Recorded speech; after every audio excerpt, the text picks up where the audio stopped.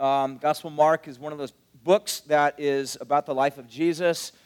It's part of what we typically call four Gospels, or it's actually one Gospel written by four different authors. It's their own particular take. There's really one story of good news in the Bible. It's oftentimes depicted by four different angles by these four different writers. We're in the Gospel of Mark. It's the shortest of all of them.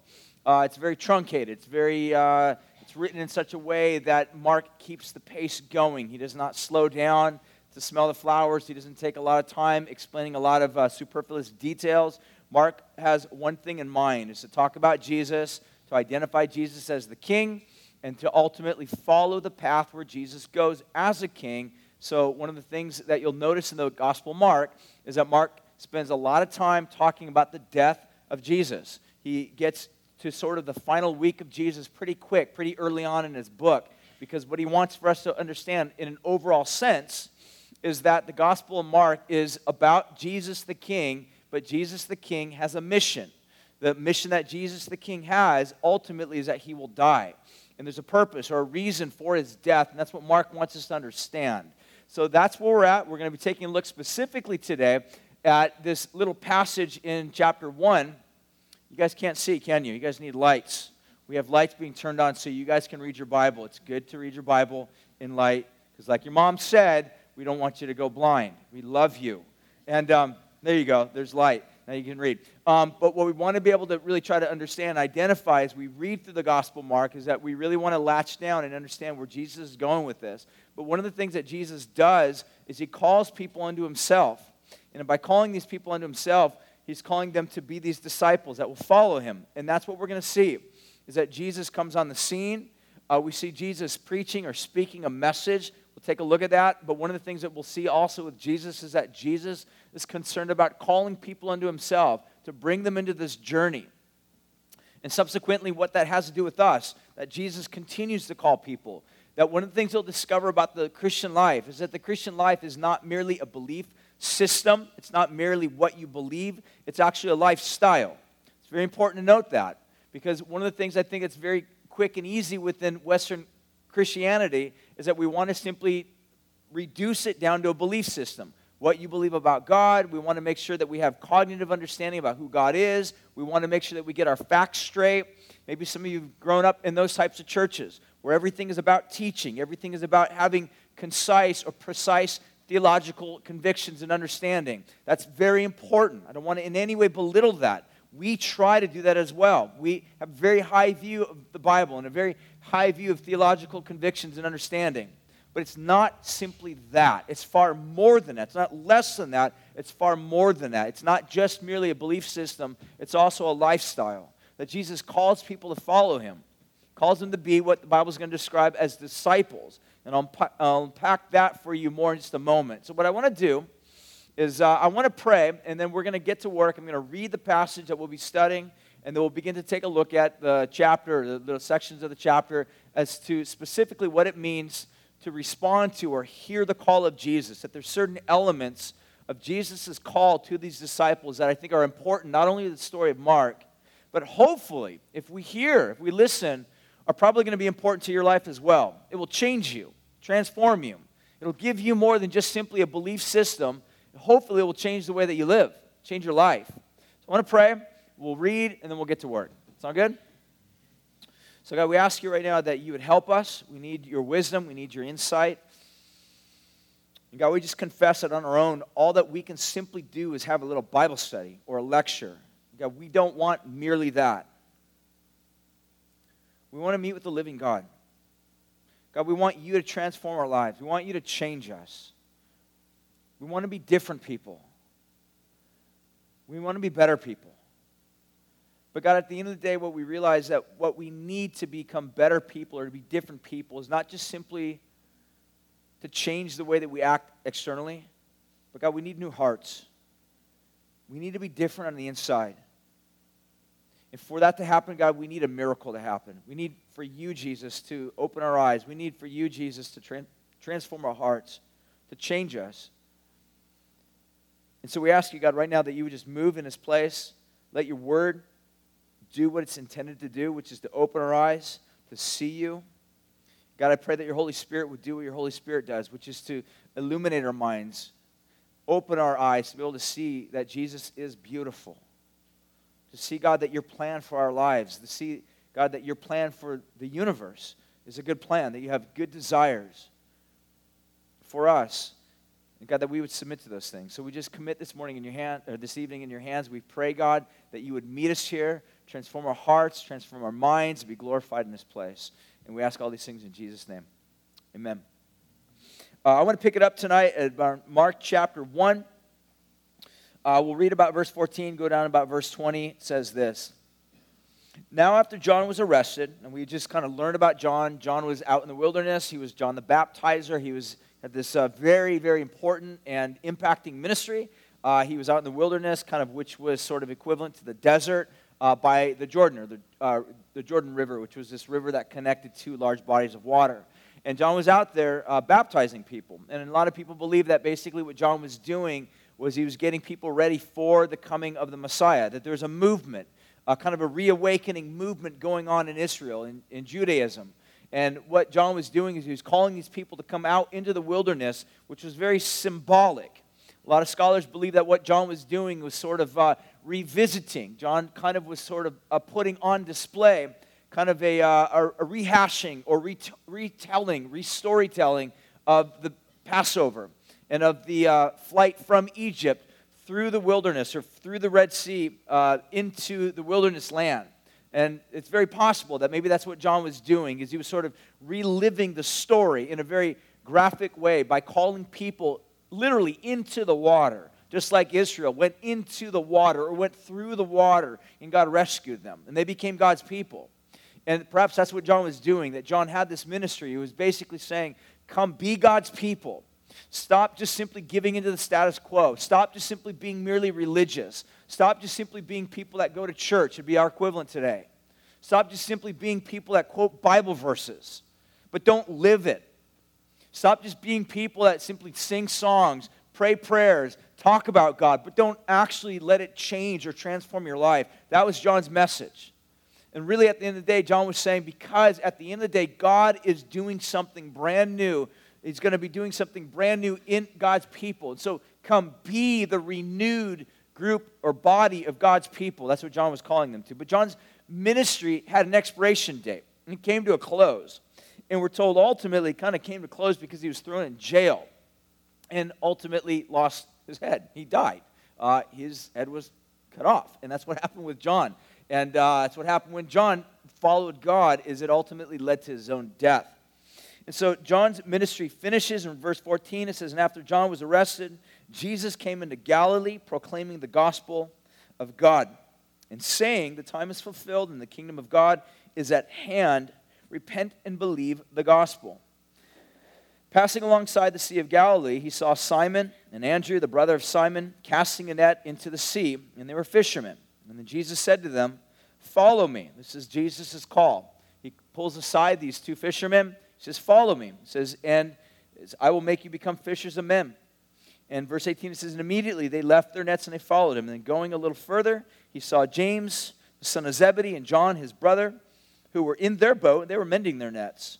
And immediately he called them, and they left their father, Zebedee, in a boat with hired servants, and they followed him. It's kind of an interesting story.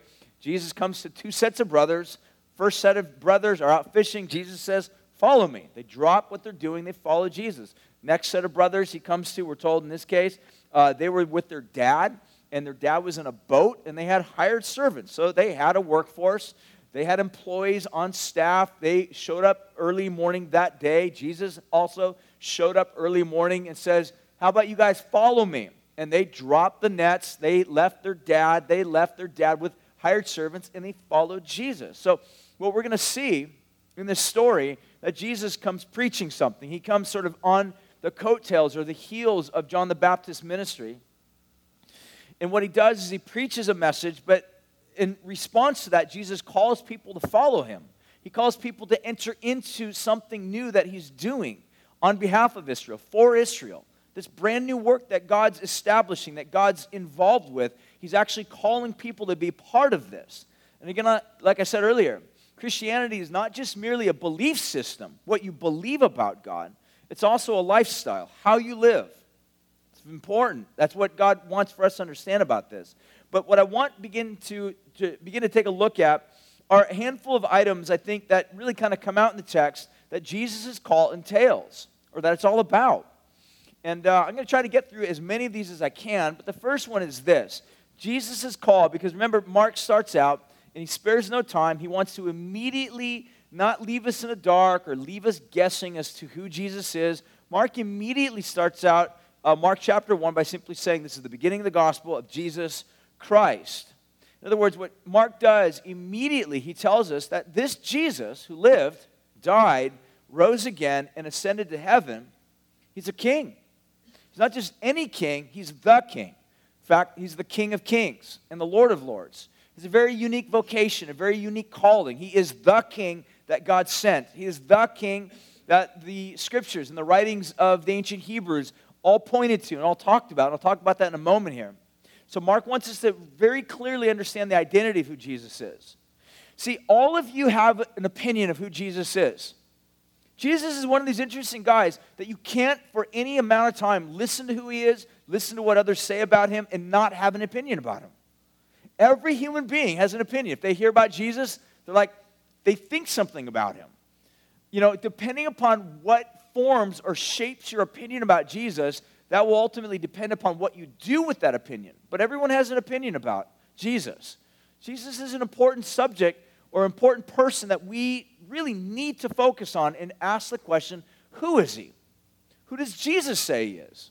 Who do the gospel writers say Jesus is? Who are the people that spent the majority of time with Jesus say he is? That's what's important.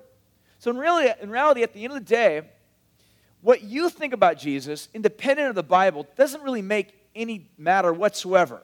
What your professor who's got more degrees in Fahrenheit has to say about Jesus really makes no opinion, that makes no difference whatsoever.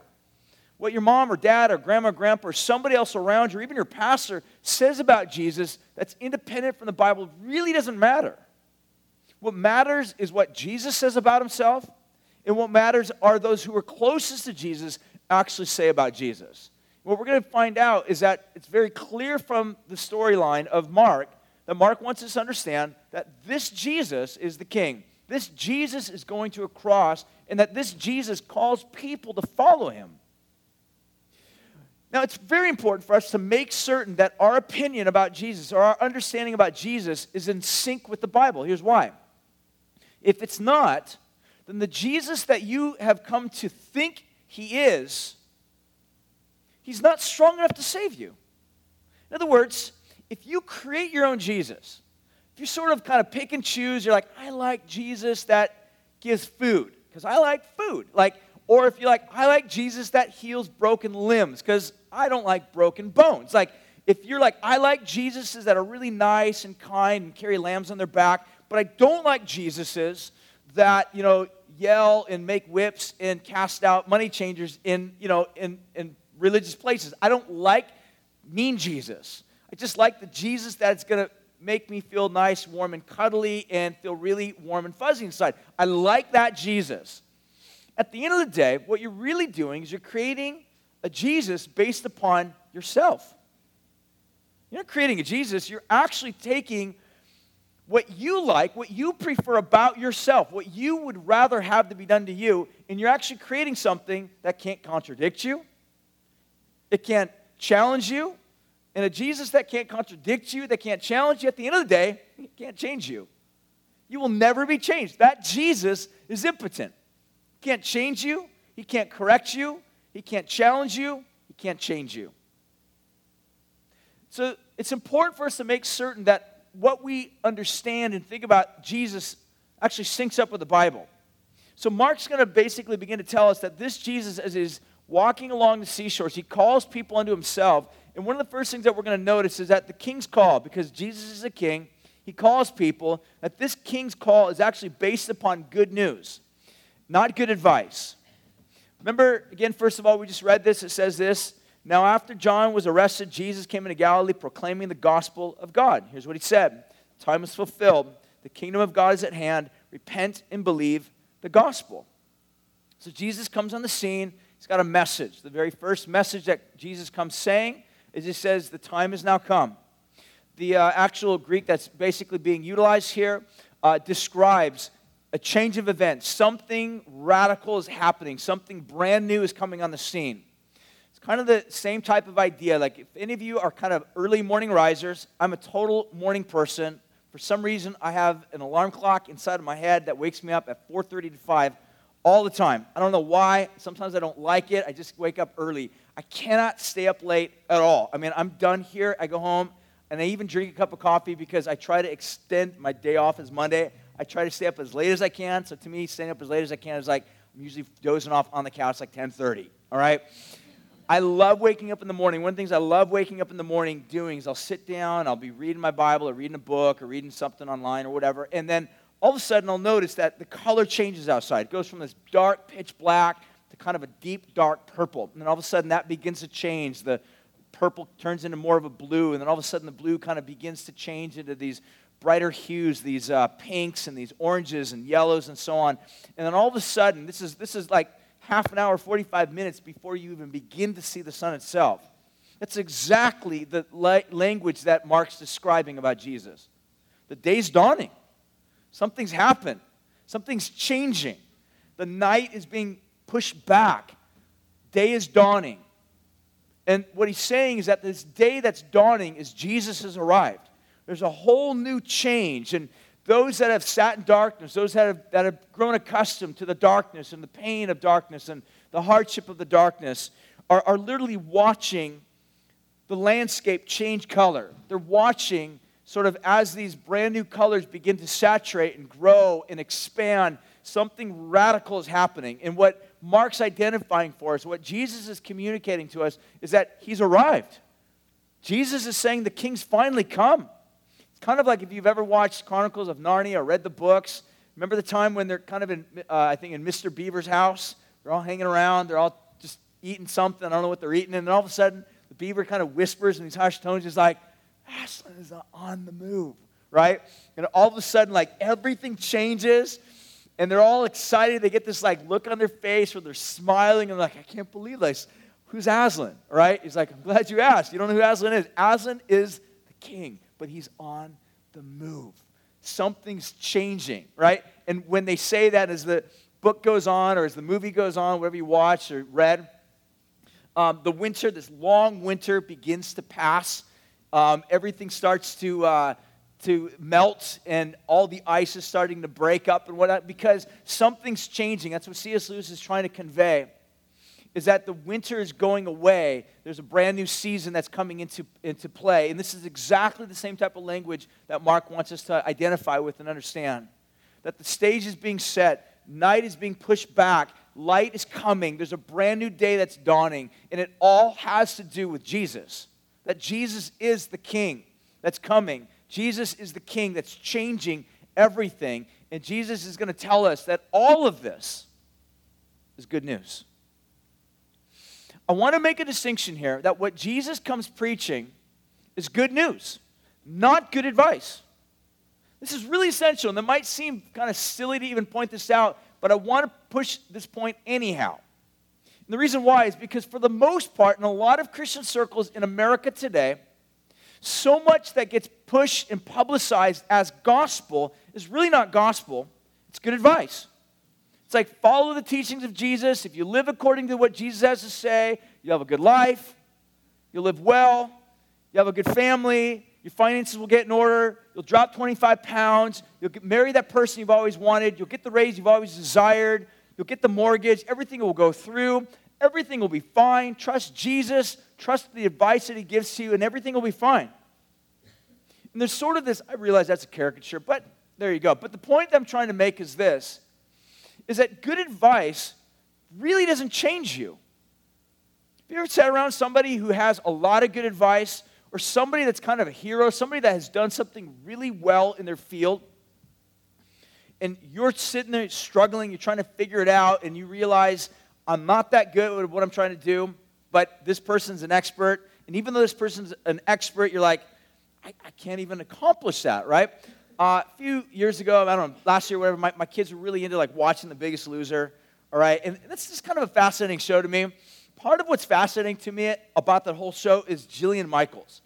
That lady is absolutely nuts, all right? I mean, she's hardcore. She just works everybody. She's just militant, man. This lady is crazy. And I listen to her, and I'm like, I don't know how she, encourages you. The lady is mean. She yells at you, and she's scary. She gets this furrowed brow, and I have nightmares. I wake up in the middle of the night with cold sweat, and I'm just like, girl freaks me out. I don't listen to her and think, I can do it. Right? I listen to her, I'm like, I can't do it. She's hardcore. She's gnarly. She scares me, and I get creeped out by her. But the point that I'm trying to make is that just because somebody's a professional in the field or somebody has really good advice, follow my 5 steps, and you'll do it, doesn't make you feel better all the time. Depends upon your attitude. I mean, you could be somebody that's like, I'm going to do it. I'm going to work really hard. I'm going to follow the advice, and I'm going to advance. But the majority of people that hear advice, it has a shelf life. It sounds good for a while, but then reality sets in. You're like, I can't do this. It's one of the reasons why, somewhere in December, somebody starts saying, what are going to be your New Year's resolutions? And all of a sudden, you get this stupid idea. You're like, you know what? That's right. I got to start, writing down these resolutions. How many of you keep those things? Nobody does. You get 3 days into the new year, and all of a sudden, you forgot about them. So that good advice to lay down some resolutions always falls short. And then day 5, you feel really bad. You're like, I can't do it again. This is 30 years of life, and I still can't keep these resolutions. What horrible person I am. So good advice is what I'm trying to say, doesn't help you, per se. It doesn't save you. It doesn't change you. It doesn't affect your heart. But good news does. Jesus is not simply coming on the scene and just saying, follow these 16 steps and you will have a good life right now. He's not saying follow this advice, this teaching, this communication, the stuff that I'm giving to you comes from God. He could say that because it is from God. It is very good advice. There is a lot of advice in the Bible. I don't in any way want to kind of pull away from that. But primarily, the message that Jesus preaches, it's not good advice. It's good news. The distinction is this. News is about an event, something that actually happened. Good advice just comes from sages. It comes from experts. It comes from people that have been in the field a lot longer than us. But it can't ever really truly change us. It might illuminate us for a short period of time, but then reality sets in and we're not really any different. Good news is anchored in historical facts. Let me give you an example of this. 9 years before Jesus was born, there was an inscription that was found not too long ago. It says this, talking about Augustus Caesar. Here's what it says.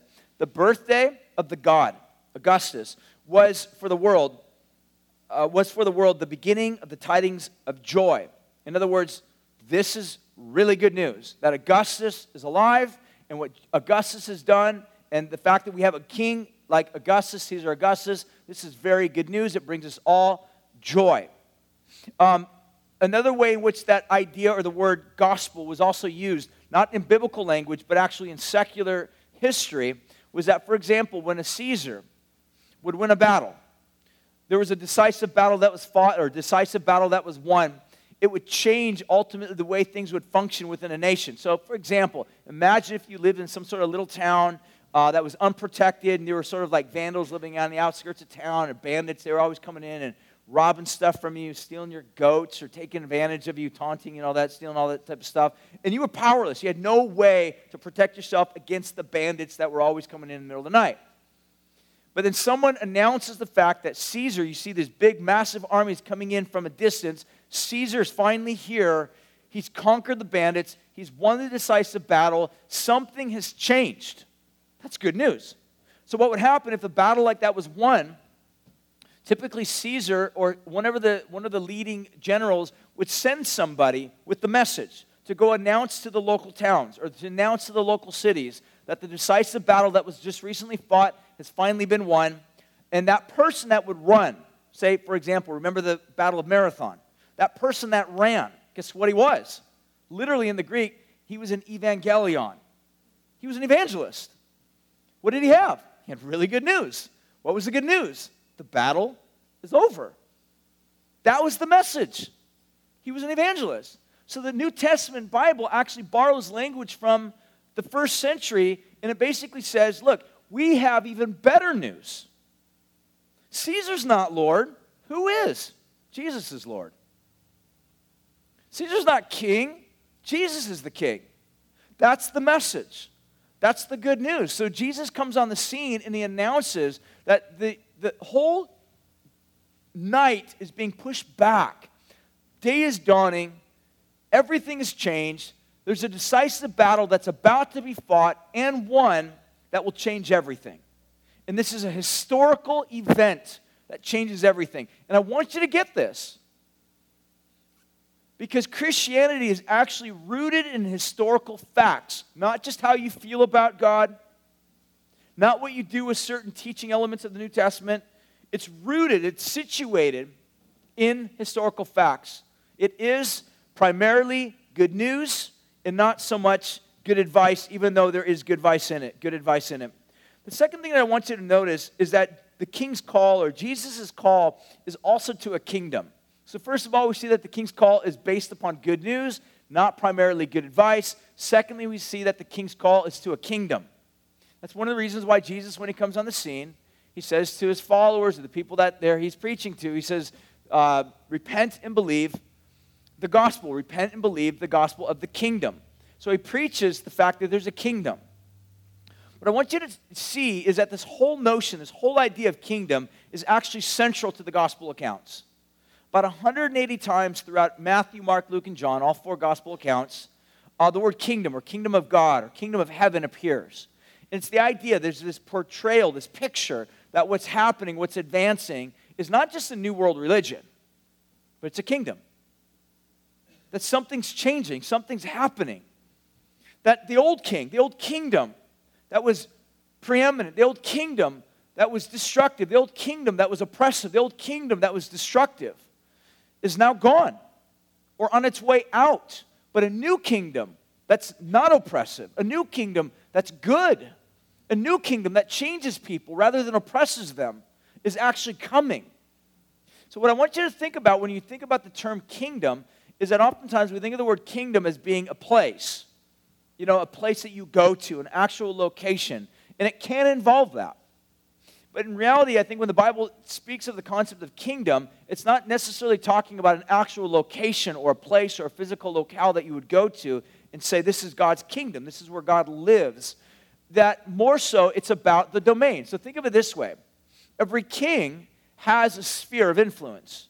The sphere of influence is his authority, it's recognized authority. The sphere of influence is his domain where he rules. In other words, where this king rules, and where this king's rule and reign is accepted, and where this king's rule and reign is loved and appreciated, that's the domain. That is, by definition, the actual kingdom. So, for example, Jesus would say something like this in other parts of the gospel, that if I cast out demons, according to God's name, this is the kingdom of God advancing. In other words, where Jesus goes forth, where Jesus moves as a king, Jesus is a king, where Jesus moves in, and let's say a demon has possession of a person's life, Jesus says you can't have that person anymore. They don't belong to you anymore. They belong to me. So you have to relinquish your claim upon that person's life, let them go, push back, move away, because this is my property. This is mine. This belongs to me. This is my domain. What Jesus is saying is that my kingdom is actually advancing because I'm a king. That's what Jesus is trying to say. But I'm going to try to root this concept of kingdom for you even further in the Old Testament, because this is where it comes from. Even though the explicit terms, kingdom of God, kingdom of heaven, are actually not found in the Old Testament, the concept is found throughout the Bible. I'll start with the very beginning. When God created Adam and Eve, God put Adam and Eve in a garden. This garden was to be a place that God says, you're to find life, you're to find joy, enjoy everything that I've given you. God would basically say, I'm king. I'm king over all things. But as king, I'm calling you to share with my dominion, share with my kingdom, enjoy my kingdom. Part of that kingdom enjoyment that God welcomes Adam and Eve to be a part of is all of creation. It's one of the reasons why God says, exercise dominion over all things, cultivate the earth, eat a lot of good fruit, build a lot of beautiful buildings, do a lot of good things, cultivate everything. It's going to be a very large task. You're going to need a very, very huge workforce, which means you're going to have a lot of babies. So get to work. Have a lot of babies. God literally says, be fruitful and multiply. Why? Because God wants the earth filled with people who recognize and love and appreciate and honor the domain in the kingdom of God. It's a good kingdom. What happens? Well, all things go really well for 2 chapters. In chapter 3, everything goes down the tubes. This absolutely beautiful kingdom of God in which Adam and Eve had everything literally at their fingertips that they were being called into, be a part of sharing in God's kingdom. Everything dies. Everything comes to a halt. Why? Because Adam and Eve, rather than trusting God, rather than trusting and obeying God as king in their life, they questioned God as king in their life. That's the essence of Adam's sin. It basically boiled down to this: God, I don't trust you. I don't know if your kingdom, I don't know if your words, I don't know if your opinions, I don't know if your ideas, your thoughts, your words, your ways are the appropriate ways. I think mine are. See what it was? It was a mutiny. It was literally mutiny. It was Adam and Eve literally saying, I think our ways are a little bit higher than your ways. We know things a little bit better. It was a counter kingdom. It was a false kingdom, a rival kingdom. And as a result of that, God says, the moment you eat of the fruit, the moment you challenge my authority, the moment you question, you revolt against, you fight against, you resist my kingdom, you will die. And the reason why God says this is because by the very nature of who God is life. And therefore, everything that God says, everything God does is life-giving. You understand that? Everything God says, everything God does is life-giving. God is life himself. And so those who trust and obey and honor and love all that God is, guess what? They become life-giving agents too. But what would happen if you upset the order of that and say, I don't want God. I want myself. I want to do what I want to do. I want to live according to my own dictates of my own heart. I want to do what I think is correct, what I think is right, and I want to disregard what God has to say. What you're actually doing is you're walking away from a fountain of life, and you will engage death. You will die. Because by walking away from God, the fountain of life, you're actually walking not just from God, but you're walking away from life into the only alternative, which is death. That's the opposite of God. Light, God is light. Opposite of light is darkness. God is life. Opposite of life is death. That's the two alternatives. It's the two options that we have. And so God says to turn from my kingdom, to turn to your kingdom, to trust your own heart, to trust your own desires, to not trust mine, actually leads to a death. And maybe that's where some of you are right now. Maybe perhaps some of the deaths that you've been feeling in your own life, maybe not so much physical, but maybe so much the sense of looking at relationships in your life or circumstances that have been going wrong in your life or scenarios that have been popping up in your life and they've kind of left your soul broken and empty and in anguish, actually have to do more so with the fact that you've been calling into question God's lordship, God's kingship over your life. And what you're actually experiencing is a death. You're experiencing life apart from life. You're dead even though your heart is beating. You're dead even though you've got some sort of brain activity. You're dead. And the beautiful thing that Jesus is doing is he's calling us back into a kingdom of life. So everything starts with this kingdom in the very beginning. And God gives a kingdom literally to Adam and Eve. How did Adam and Eve do with the kingdom? Well, they failed. They didn't do what God asked them to do. They actually questioned God's authority. They became kings and queens unto themselves. Rather than trusting God, they basically squandered this opportunity that God had given them. Death came into the world. The Bible is going to literally tell us that death came through one man and continued to reign. Well, fast forward a few hundred years, God comes across a man by the name of Abraham. And he calls Abraham. He says, Abraham, let's give this a shot again. What I want to do through you, Abraham, is I want to raise you up and I want to build a brand new nation. Let's start all over again. Let's build a nation of people, a kingdom. Let's build a kingdom. You'll be the father of the kingdom. I'll be the God of the kingdom. You'll walk with me. You'll love me. You'll create a whole lineage of people, sons and daughters that will follow me, that will love me. And the people that will be birthed from you will be people that will honor me and love me and listen to my words and follow my ways. So God raises up Abraham, and what comes through Abraham is his son Isaac, and then his son Jacob, and ultimately through Jacob, the 12 tribes of Israel. So Israel literally is birthed. So the question is, how good did Israel do? Did Israel honor God, love God, serve God, appreciate God, do everything out of glory and praise and honor and thanksgiving to God, recognizing the authority of God? No, that's not what happened at all. I mean, that's the storyline of the entire Bible. Like, if you've ever read through major chunks of the Bible, you're like, man, it's a pretty depressing book. It's a depressing book in a lot of ways because, for the most part, you get narrative. Massive chunks of narrative of people who are living lives, if I can go so far and be so bold, they're just like yours and mine. We're out of sync with God. Rather than submitting to His authority and His lordship and His goodness and His kindness, we're constantly resisting. We're leaning upon our own understanding rather than trusting in His. We're being gods unto ourselves. So the story of God's kingdom is actually rooted in the garden, rooted through Israel. But what happened with Israel is that Israel failed. Israel was supposed to be a kingdom of priests, a kingdom of priests that were to be people that honored God, loved God, and populated the earth and demonstrated to the world around us how good, how great life could be, should be, under the reign of this amazing God. Israel didn't do a good job.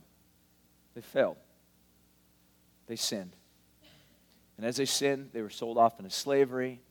They fell under the oppression of foreign nations like the Assyrians, Egyptians, the Babylonians, and all sorts of little skirmishes on their own border towns, constantly, nonstop. And it was God's way of saying, this is what happens when you reject me. At some point, it will end up in some form of oppression and slavery and self-destruction.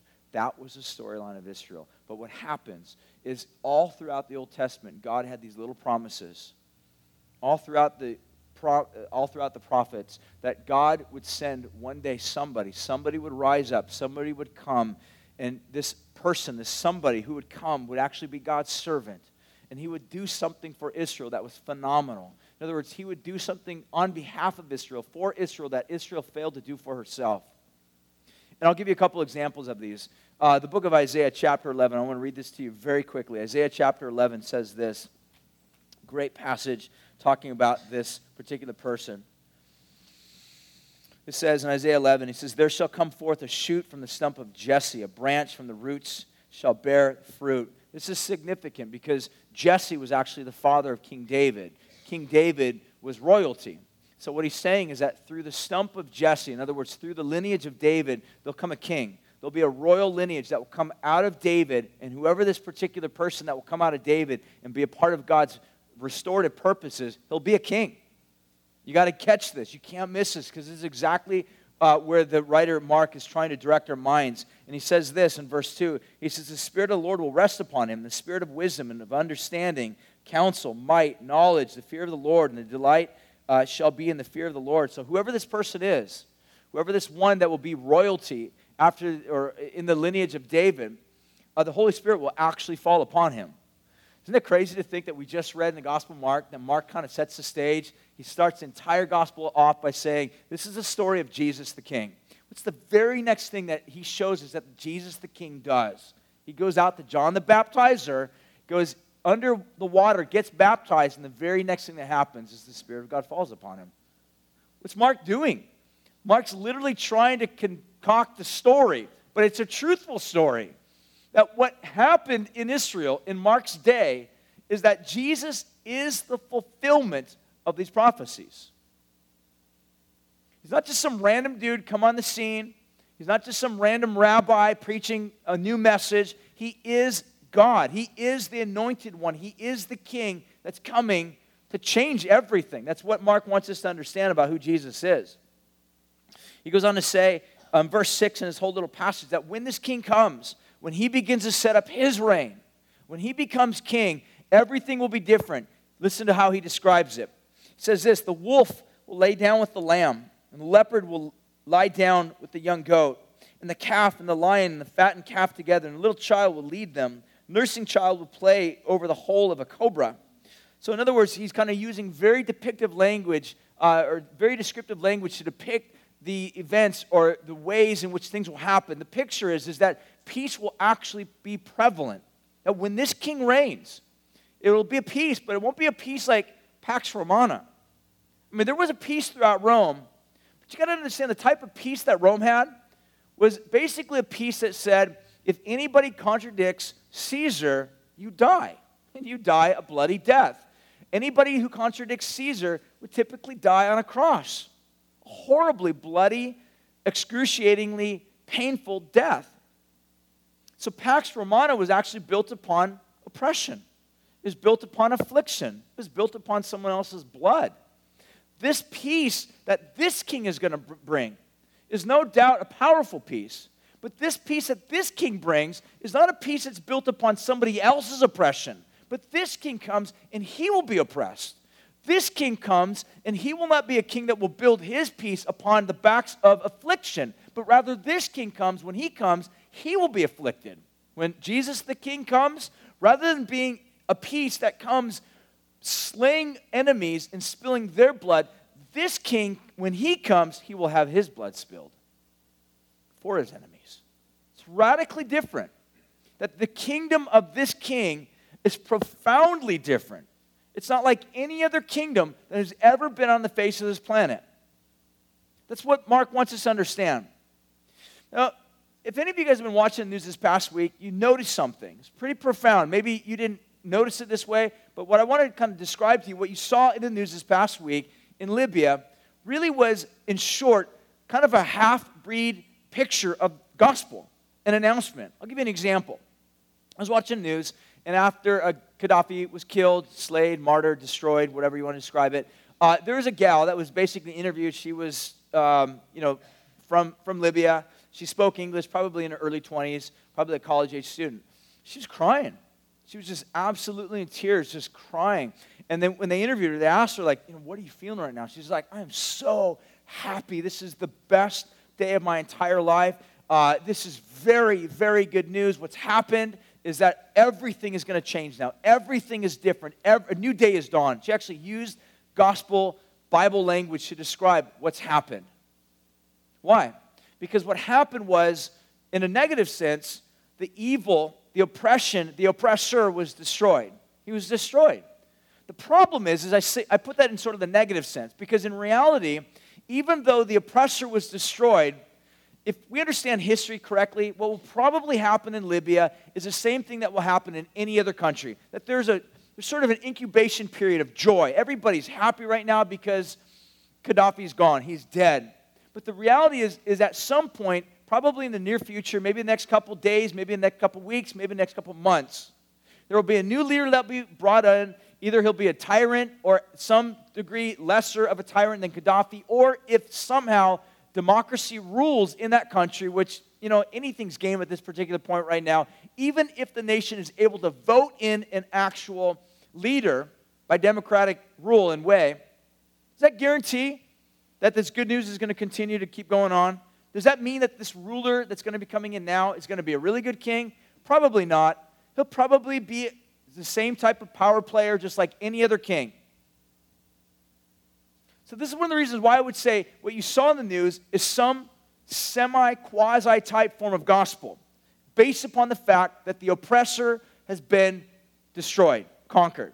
Let me say one other thing about the whole thing that you guys watched in the news past week. If any of you watched the graphic depiction of Gaddafi after he was caught, he's paraded through the street, it was deeply, deeply disturbing. Okay, if you guys watched that, you know exactly what I'm talking about. It's horrific. I watched it. I was in shock. I turned the video off afterwards. I'm just like, I feel really filthy. It was just a horrible, horrible thing that happened. Regardless of how horrible and evil he was, it was just deeply disturbing. But basically, they caught him. They paraded him through the street. He was still alive. People were literally pulling his hair out, punching him in the face. He was bleeding from all places on his body. He was literally begging for mercy. He was shouting out, crying out, please stop, you guys are my brothers. While he's talking, there's one little scene that I saw. He's talking. He's just literally just destroyed. He's wiping his face, looking at the blood on his face. You see his head being hit forward because what's happening are people coming up behind him and clocking him in the head behind. He's being destroyed. And then finally, they put him on the front of a car. They drive him through whatever city that they're in, parading him, showing him off. This is the feared leader that everybody was afraid of. Now he's destroyed. Now he's bloodied. Now he's humiliated and broken and broken down. And ultimately, they throw him on the ground. They start punching him, kicking him, beating him up. It's bloody. It's horrible. And finally, someone puts a bullet between his eyes. What happened in Libya is when you have a king that's rejected, when you don't like that king, you don't like the reign of that king, you don't like the suggestion of the leadership of that king, that's what people do to kings they don't like. That's exactly what happened with Jesus. So if you saw the graphic storyline on any YouTube clip of what happened with Gaddafi, that's probably exactly what happened with Jesus, because Jesus was a king, but Jesus' reign was rejected. Jesus was the king that brought a peace, but his peace was not on the back of oppression, bringing oppression. Jesus himself was a king that brought peace by being oppressed. Jesus was the king that brought peace by being himself afflicted. Jesus was the king that brought peace not by spilling the blood of his enemies, but by allowing his enemies to spill his own blood. But this kingdom that Jesus comes is a different kingdom.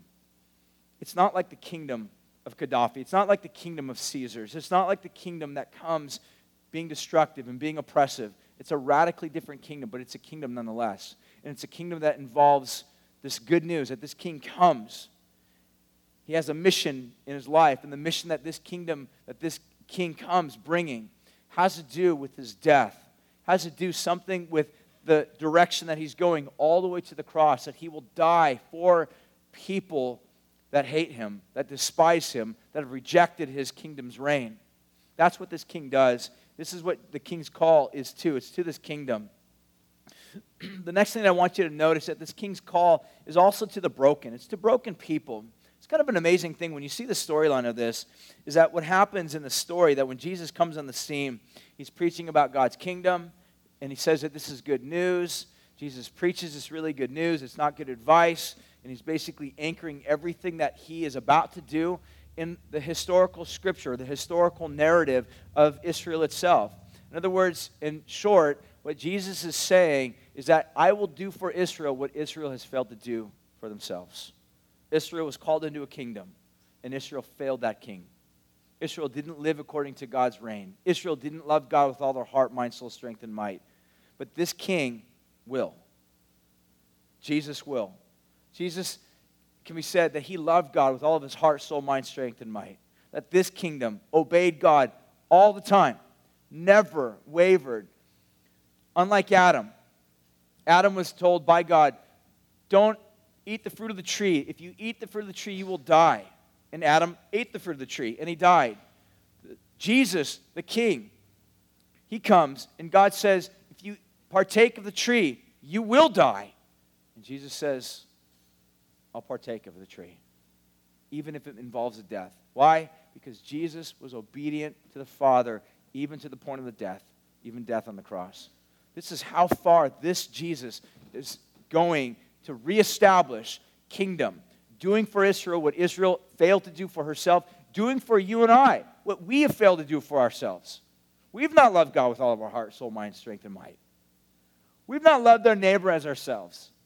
We've not lived selflessly in everything that we do. We've not lived having generosity just pouring out of every orifice of our lives. That's not how we've lived. In fact, quite to the opposite. We're selfish. We're independent. People who disagree with us, we shun them. We distance ourselves from them. Even sometimes the good things that we do them because we feel somehow they will either bring us affirmation, they will get us into the in crowd. Even the good things we do, we often do good things out of bad motives. Therefore, they're bad. They're evil deeds, even though they look good. But we have a king, and he did for us what we failed to do for ourselves, which is to love God with all our heart, soul, strength, and mind. This king does this, and this king does this on our behalf for us. And when Jesus comes on the scene, preaches this message. What Jesus then comes to do is he invites people to come follow him. So the very first thing Jesus does is he does a lot of his ministry around this particular region, of Galilee. Now, Galilee was a lake to the north of Israel, a very large lake actually, large body of water. And it was the area that Jesus did the majority of his ministry. This is where he proclaimed the gospel. This is where he preached to these people. And this is where Jesus actually found his first disciples to follow after him. And one day we're basically told in the storyline here that Jesus came up to two guys that were there fishing with their dad. And Jesus, or just fishing, another group of guys that were fishing with their dad. And Jesus calls them. He says, come follow me. I'll make you fishers of men. And these guys ended up dropping their nets and leaving their dad with the hired servants, and they end up going out following Jesus. But what's really fascinating about this is that what Jesus does is actually in some ways very much in line with historic first century Judaism, but in some ways very distinct or very different. Let me give you an example.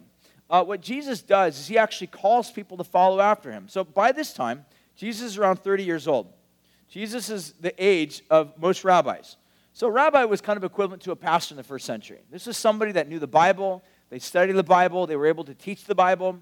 These are people that would oftentimes have kind of traveling ministries. They would go around, pray for people, pray for the sick, help feed the poor. They would do a lot of good deeds, and while they would walk around, they would tell people about God. They would read the scriptures, they would open the scriptures and say, this is what God has to say about this. This is what Rabbi so-and-so has to say about God's word. And this is sort of the way that they would live. Jesus was a rabbi. And oftentimes rabbis would have people following them. They were called disciples. And a disciple was just somebody or a handful of people, and they would follow the rabbi, and they would learn from the rabbi. Not just simply transferring knowledge, transferring information. Sometimes people, I think I've heard people describe, when asked, what's a disciple? I think most people, when they respond to that question, they would say, well, a disciple is like a student. In some way, that's only half correct. Because a person is not just simply a student, or a disciple is not just merely a student. If what we mean by student is somebody that sits underneath a teacher who's got a lot of wealth of wisdom and knowledge, and the goal of the student is to just merely transfer the wealth of wisdom and knowledge from that teacher into themselves by reading books, by listening to lectures, kind of what some of you do, obviously, 5 days out of the week, going to Cal Poly or Cuesta, you learn, you study. What you have is you have a perfect description of you being a student. You're trying to get educated. You're trying to learn information from your professor so that you can take the test, pass the grade, ultimately get a diploma and get a good job. But what none of you are doing, I don't think, is you're saying, I want to be exactly like my professor. I want to read the text like he reads it. I want to have the same type of shoes that he has. I want to live in the same place he lives. I want to follow him. Because if you did, what would end up happening is you'd probably end up in jail, because that's pretty creepy. But the point of the matter is that's what a learner is. That's what a student does. He learns or she learns from a particular professor. That's not what a disciple does. So these rabbis would have disciples following them. But what would never happen is rabbis rarely, if ever, would actually ask people to be a disciple. It just didn't happen. So what Jesus does in asking these guys to be his disciples is very unique. So here's typically how it would happen first century. We know this based upon archaeological digs and based upon first century literature that we've been able to unearth and discover and find out a little bit about the way first century Judaism worked. Here's the way it would work. So if you were a kid, a boy, raised up in a Jewish family, a Jewish Orthodox family, you would study the Torah from about age 8 to around age 12. So you would go to Torah school. That's kind of the way the scholastic system would work. You'd go to school, you'd study the Torah. Torah is the first 5 books of Moses. You'd memorize Scripture. And here's the deal. If you did a really good job at that, by age 12, what would typically happen is you would go into a second level tier of education, kind of like extended education. You would begin to go beyond that. And the second level tier of education would typically happen between age 12 to age 15. The second tier level of education would now involve you learning the rest of the Bible. Sometimes it was not unusual for some of these young students to memorize large portions of the Psalms, large portions of Isaiah, all of these Old Testament prophets. They would memorize these things. This is between age 12 and 15. Another thing that you would do is you would typically learn a trade. So let's say, for example, if your dad was a farmer, you learn how to farm. If your dad was a shepherd, you learn how to shepherd sheep or cows or whatever else you do. If your dad was a fisherman, you learn how to fish. You'd pick up the trade.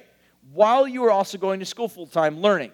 So technically, if you were between ages of 12 to 15 and you were now brought into the second tier level of education, you didn't have a whole lot of time on your hands to go surfing, to surf the internet, to play ball, anything. You just didn't have a lot of time to do anything because you're very busy studying, memorizing Scripture, learning a trade. So you're going to school full time, you're memorizing a lot of Scripture, you're learning the interpretations of the rabbis, and then after school you're working with your dad for the rest of the day until mom makes dinner. Then you go to bed, wake up, and you start the whole thing all over again. And for them, days started from sundown to sunup. So the moment the sun was up, you're up working with dad, and then whenever school started, then you're doing that until the evening. You just kept doing that over and over again, around to about age 15. And if you were really good, around age 15, if you're catching the eyebrows of the rabbis, and rabbis are like, dang, this guy's memorizing a lot of Scripture. He's really smart. He's really advanced. He's got a lot of wisdom.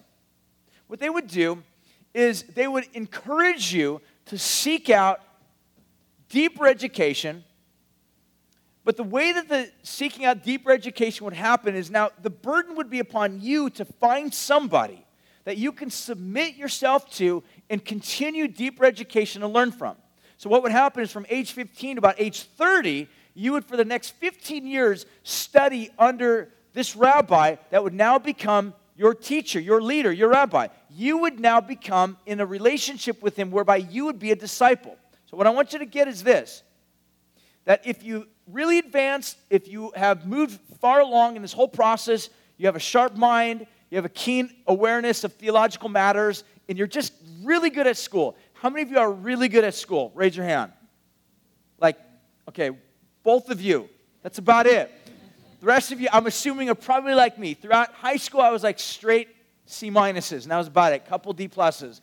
But the point of the matter is that, for the most part, I just wasn't somebody that, I didn't apply myself. I didn't really care that much about school, to my shame. It wasn't a good thing. I'm not boasting of that. But the reality is that some of us we don't have the ability to think well or to focus our attention and study well. And so if you were that type of person in that culture, you weren't getting the Bible, it wasn't making sense to you, you weren't very smart, you couldn't memorize a lot of scriptures, they'd ask you, what is this scripture? And you're like, I don't know. If that was your answer on a regular basis, by the time you're age 15, you're going to be working with your dad. You're a dropout. You're a failure. Everybody's just kind of giving up on you. You're like, should we ask him to follow us? No, he can't even memorize one verse. He's no good. He's not smart.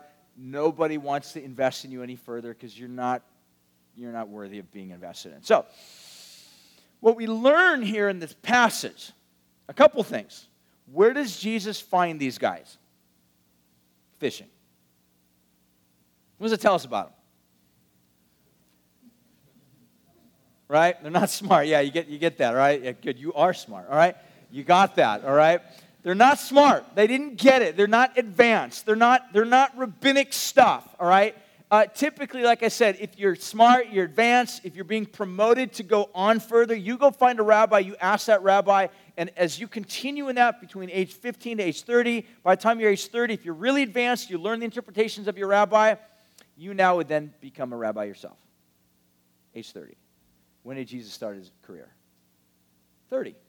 Jesus was moving literally right within the whole scope of first century Judaism. Jesus started his career, his ministry, his rabbinic ministry at age 30. But what Jesus does is he goes out and he seeks out these guys to be his disciples. Where does he find them? Fishing. What does it tell us? They didn't make the cut. What does it also tell us? I don't know, for me, for many years, kind of think if you were to ask me, how old are these guys? I would think, for the most part, these guys were middle-aged, balding, really short dudes just cruising around in dresses, all right? 45 years old, walking around with an old cane and stuff like that, kind of balding, and that's how they were. But I think if we look at it in first century context, it's very possible that these guys were between ages 15 to 30. Can you imagine Peter being 18 years old, teenager, barely got his driver's license? He's like, I'm driving camels, stick shift, it's awesome,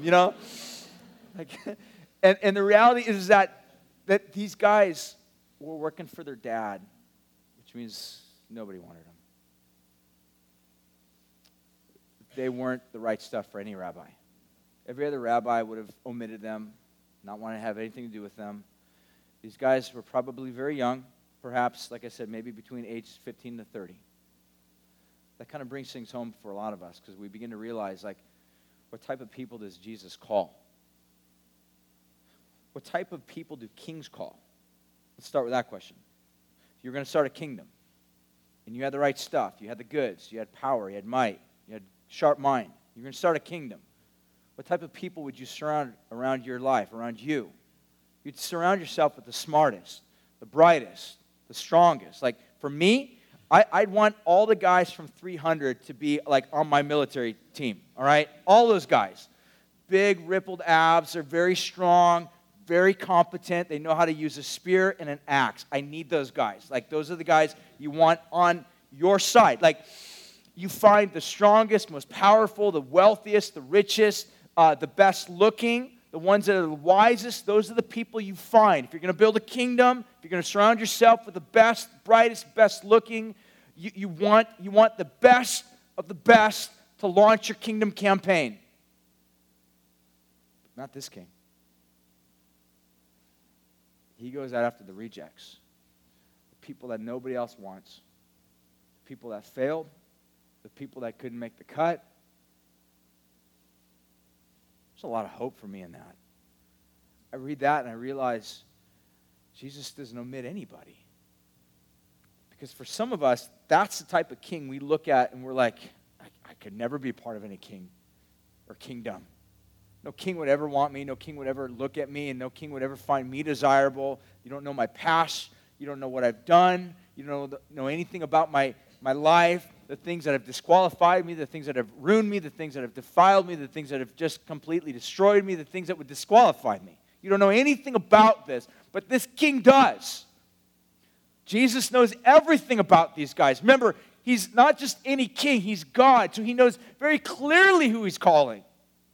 He strategically goes out along the shores of Galilee. He strategically targets those that have been omitted, those that have been rejected, those that have been just simply turned aside because they have failed, they flunked out. Just follow me, guys. Something else at play here that's powerful. Because if indeed Jesus is a king, if indeed Jesus' kingdom is actually situated in this whole historical context of the Bible, Jesus uses language that's very interesting. He says, follow me, I'll make you fishers of men. I've always read that. I've always heard commentators say, whoa, what Jesus is doing, he's just tapping into the context and the culture. I mean, these guys are fishermen, so he's actually using language that they might be familiar with to kind of expound upon that and say, I'll call you guys are fishermen, you catch fish. Hey, how about this? Here's kind of a nice little cliche way of inviting you into my work of ministry. You guys can fish for men now. It's very possible. That might be what Jesus is saying. I think there might be something else that's playing on here in the text. In Jeremiah chapter 16, verse 15 and 16, it's a very important passage. And again, if indeed Mark is building a case to prove that Jesus is a king and that this king is actually operating in line with Old Testament prophecies, that one day God would send somebody to restore Israel, that when this king comes, he will establish a kingdom, and part of this kingdom will have to do with paying a very great price. But after that price has been paid, there will be a restoration process. People will be restored. People will take their swords and turn them into pruning hooks and turn them into fishing gear. Rather than having swords to kill people, they will use their gear to now find fish. And they will find ways to become better at establishing gardens and stuff like that. And so what he's saying is that one day God will restore all things. But the restoration that this king will establish will actually be by inviting other people that have themselves been restored to be part of this process. And listen to this passage in Jeremiah chapter 16. It says this, talking about this time of restoration. I will bring them, Israel, back to their own land, and I will give them to their fathers. And God says, behold, I am sending for many fishers, declares the Lord, and they will catch them. So there's this very abstract prophecy in Jeremiah where God says, I will send forth these people, and they will be like fishermen, and they will actually be brought into this restorative process by finding people, bringing them in. God will take people that were formerly captive, formerly oppressed, formerly afflicted, formerly destroyed, who are now set free, and they will become people that will be part of the restorative process.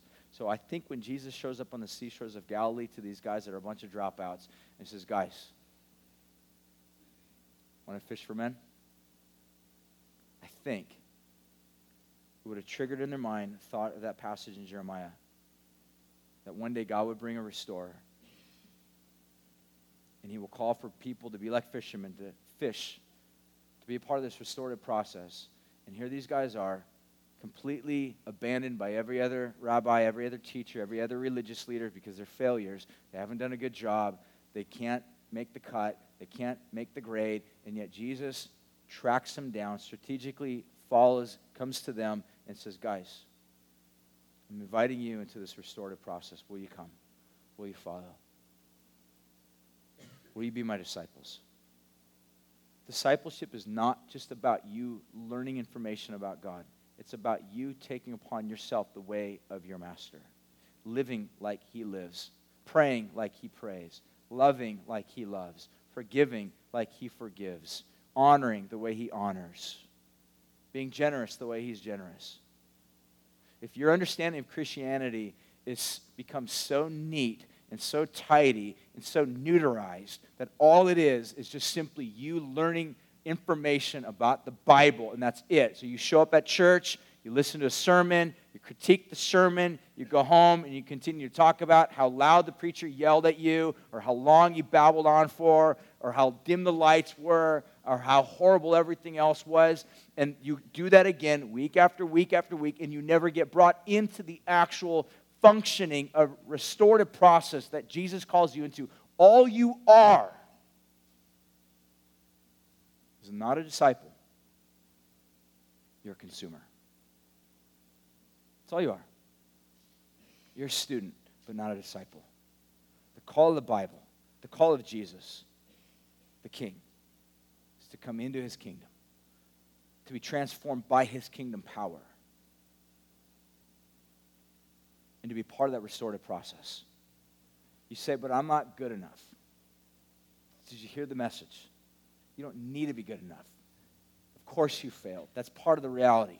All of us have failed. All of us have not lived the life that God called for us to live. All of us have failed in loving God with all of our heart, soul, mind, and strength and might. That's not an excuse, because what God has done is he sent his Son into this world to do for you what you have failed to do for yourself. And so therefore, in Jesus, in his work, in his ministry, all of your failure is literally lost in his perfection.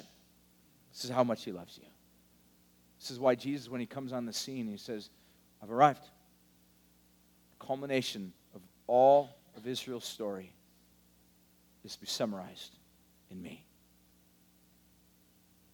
Do you believe that? Do you believe that about Jesus?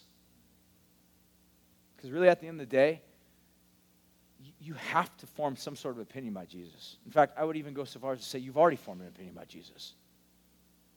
But a Jesus you make up can't change you. Can't change you. But the Jesus of the Bible, the Jesus that's a king, the Jesus that comes bringing kingdom, the Jesus that comes bringing this kingdom and announces and says this is a good kingdom, this Jesus that comes announcing this good kingdom and calling bad people, wicked people, failure-type people into this kingdom. This is really good news. I hope you know that. This is how good our King is. He calls you. He omits nobody who would respond to him. We're going to respond now. We're going to sing. We'll worship. We'll respond by giving our tithes and our offerings. We have donation boxes in the back that's for you to give generously and joyfully to your King. Because when the King sets you free, you're no longer a slave to money. You're no longer a slave to stuff, to goods, to things. You're free. And because the King sets you free, you can be free to freely give away your life, give away your goods, give away things that you once held you bound. You're free. That's what the message of the gospel brings about. A king is slain, an oppressor, I should say, is slain, and a new king comes on the scene. It changes everything. Have you seen the daylight dawning in Jesus? That's what Mark wants us to identify. That when Jesus has come on the scene, everything's changed. Because it's not good advice, it's good news. Jesus, we just thank you that you've come. Your kingdom is here. It's not an abstraction. God, we realize that one day your kingdom will be consummated. We will be in it in a full way. God, right now, in a lot of ways, we're just sort of mid-morning. We haven't reached noon yet. We haven't reached the full climax of noon. Things are being changed. Our hearts are being transformed. Slaves have been set free. Oppressors are being destroyed. Idols are being crushed. Sick people are being healed. Dead are being raised because the kingdom is here. So God, I ask you right now that you would just, in this room here, allow us, help us to be able to respond to you appropriately. That if you truly are the King, and we truly are former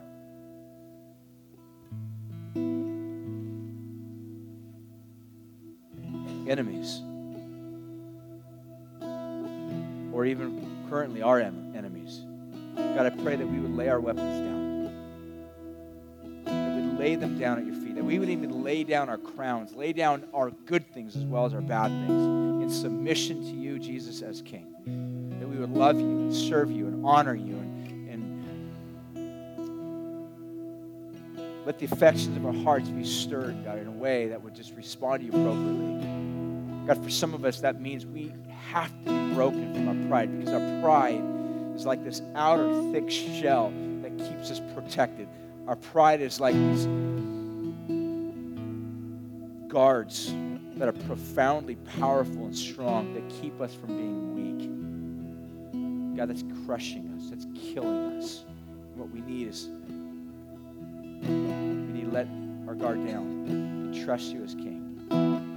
So we invite you, God, even right now, to just bring transformation here in our hearts, in this place, in this room, as we sing, as we partake of communion, as we give joyfully our tithes and offerings. Meet us here, God, as we sing.